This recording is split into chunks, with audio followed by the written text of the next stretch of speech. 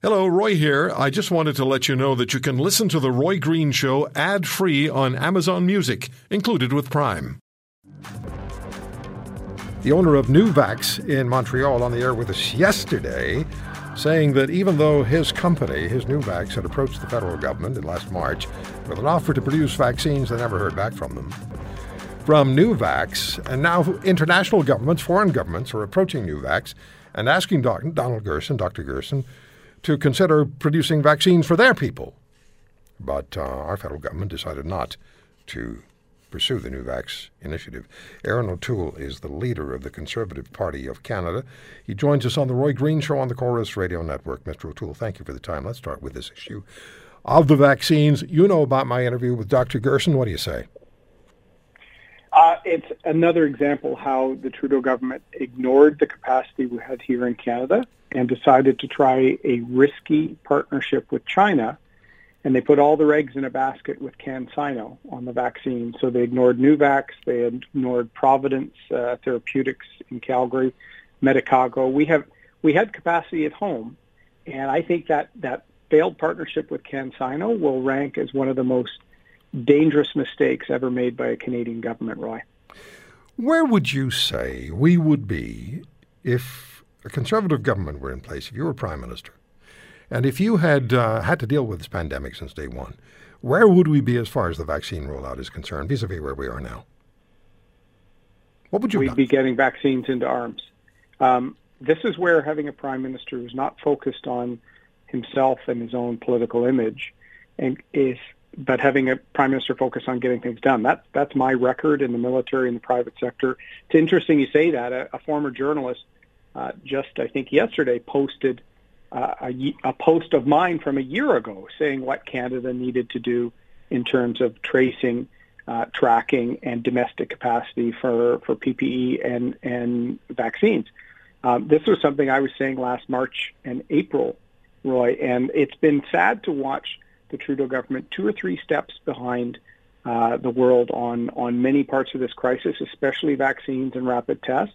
Canadians are paying the price. This is the third wave.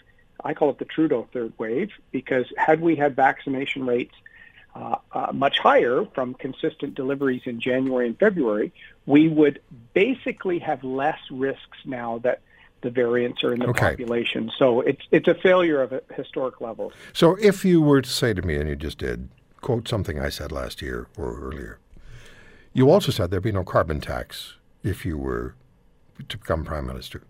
And yet you are planning a carbon tax. So I'm going to give you time here, Mr. O'Toole, to talk about your climate initiative and persuade Canadians that you're doing the right thing, including Conservatives who sent me emails and said, what is Erin O'Toole doing? He said there'd be no carbon tax, and now he's talking about one. What do you want to say to these people?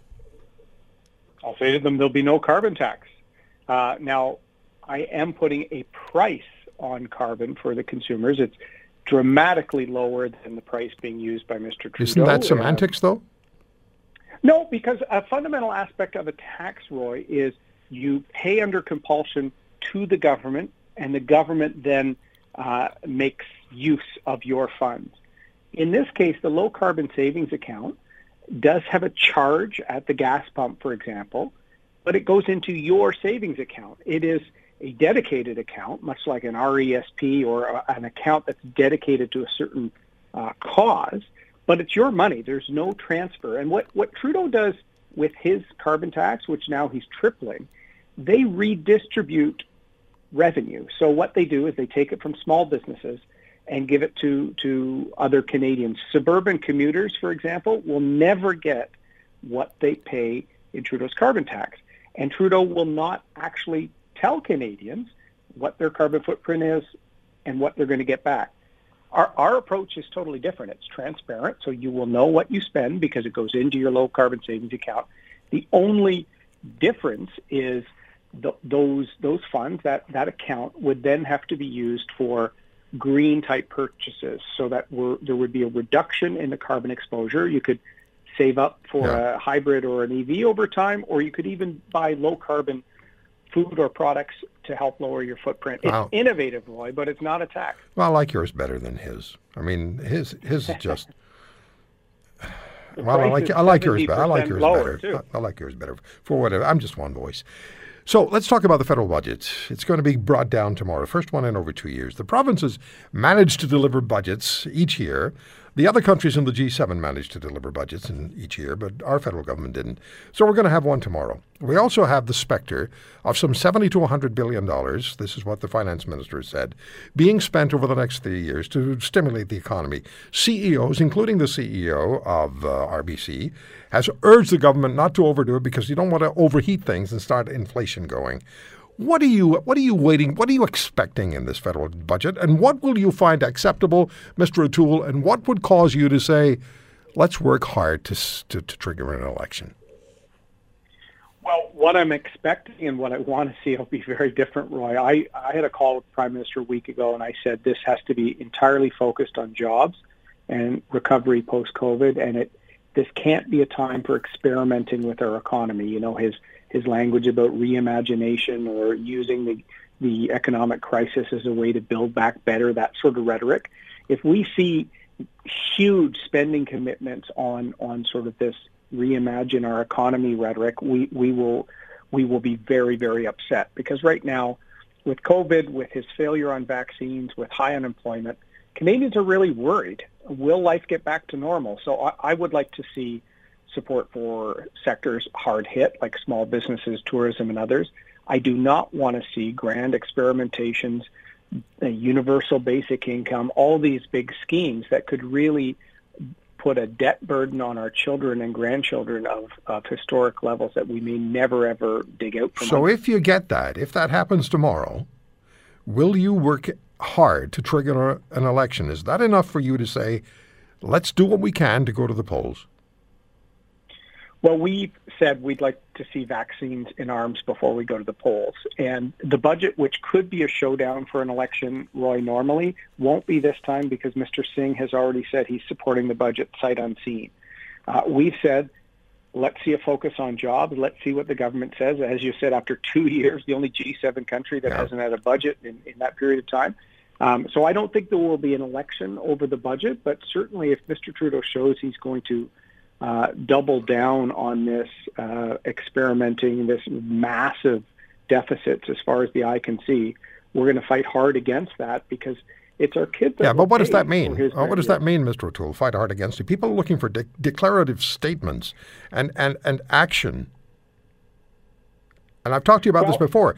You can make a difference, but you've got to be declarative. You have to give Canadians something to really latch onto. This Aaron O'Toole guy, who we're just getting to know, I know you're cabinet minister for many years, but this Aaron O'Toole guy is going to make a difference, and this is what he's going to do. It's the declarative statements that are necessary. This is it. This is free political advice. Use it or don't.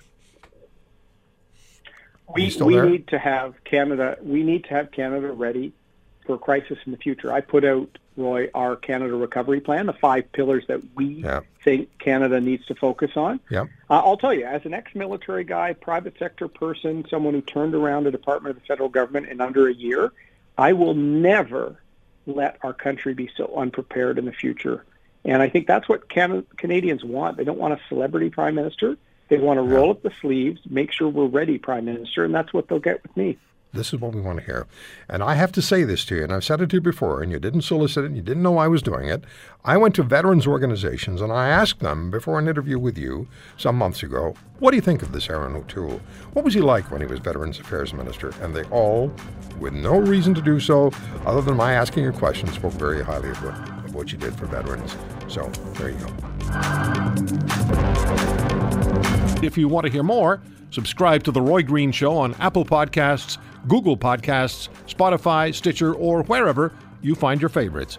And if you like what you hear, leave us a review and tell a friend. I'm Roy Green. Have a great weekend.